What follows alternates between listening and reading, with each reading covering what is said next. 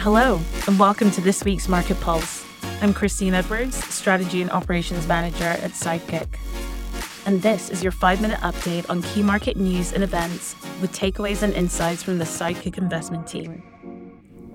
We've got 3 great stories for you this week. Our first, narratives about the macro. Our second, green versus blue bubbles. And lastly, our third, global indexes are becoming less global. Our first story, narratives about the macro. Tuesday's CPI report was a huge relief for the Federal Reserve and its fight against inflation. Headline CPI came in at 3.2% and core inflation was 4%. Expectations were for modestly higher inflation. The details showed a broad slowdown in the positive rate of change in prices, which is another sign that the Fed's rate hikes are working to slow the economy. However, it's premature to claim victory. Core inflation is still twice the Fed's target of 2% and needs to be brought down to a sustainable level. The central bank is mainly focused on keeping inflation expectations anchored around that long-term inflation target, fearing that if inflation expectations increase, consumers will demand higher wages and ignite a wage price spiral. But while inflation expectations can be derived and measured from the price of financial assets, there is not too much empirical evidence that inflation expectations have any meaningful relation to future inflation.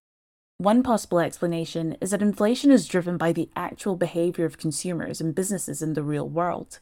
The way consumers form their views about inflation differs from various theories based on rational expectations in discounting future cash flows.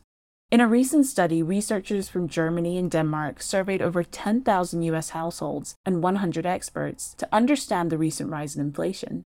According to experts, the main reason for the surge in inflation from 2021 to 2023 were excessive government spending, supply chain issues, and monetary policy, topics frequently discussed within our Sidekick investment team. However, households see the spike in inflation differently. They attribute it to the pandemic, government mismanagement, supply chain disruptions, and labor shortages. In simpler terms, people form their views on inflation based on their everyday experiences, like seeing empty shelves at the supermarket or struggling to find qualified workers for a business. The problem is that central bankers might need to do a better job of getting regular people and businesses to expect the right level of inflation. They could be too focused on what experts think and not paying enough attention to what people in the real world actually expect.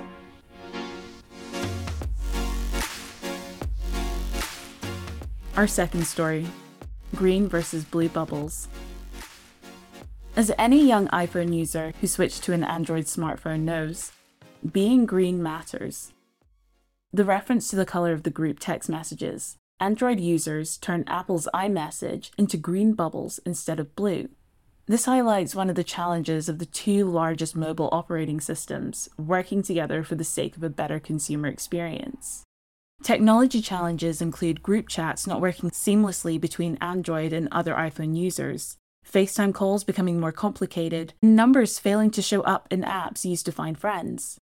And then there's the peer pressure to be part of the blue text group that cemented Apple's position as a favorite amongst young smartphone users in the US. But in a significant reversal announced yesterday, Apple said it plans to adopt a technological standard next year that will allow text messages to operate more smoothly between iPhones and Android devices. The standard, RCS, or Rich Communication Services, is an upgrade over standard SMS and MMS texting.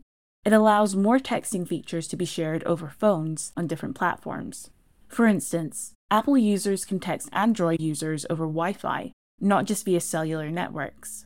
They'll also be able to send large video and photo files, more easily operate group chats, and determine if messages are received and read.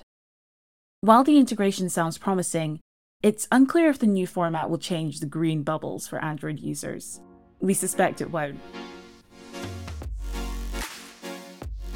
And lastly, our third story. Global indexes are becoming less global. Indexes are meant to be measuring sticks. They give us a sense of where markets have been and where they stand today.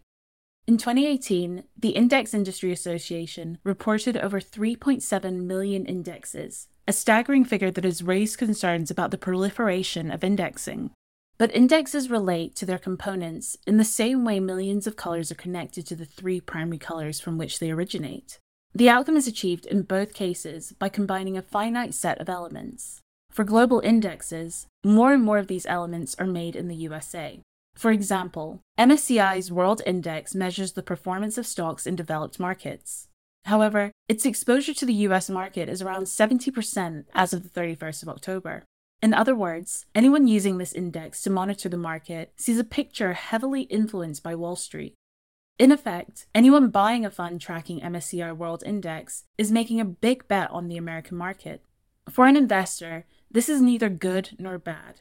The market where stocks are listed says very little about where they do business. Like their European counterparts, US stocks do business worldwide. The high tilt to the US ultimately reflects how America dominates global markets, through some of the most innovative tech companies in the world, strong earnings growth, and a strong dollar, amongst others. That said, investors should keep the above in mind when allocating their assets globally, as it does result in greater geographic concentration, which could reduce diversification and potentially increase currency risk. It's important to note that the content of this Market Pulse is based on current market information, which we consider to be reliable and accurate. It represents Sidekick's view only and does not represent investment advice.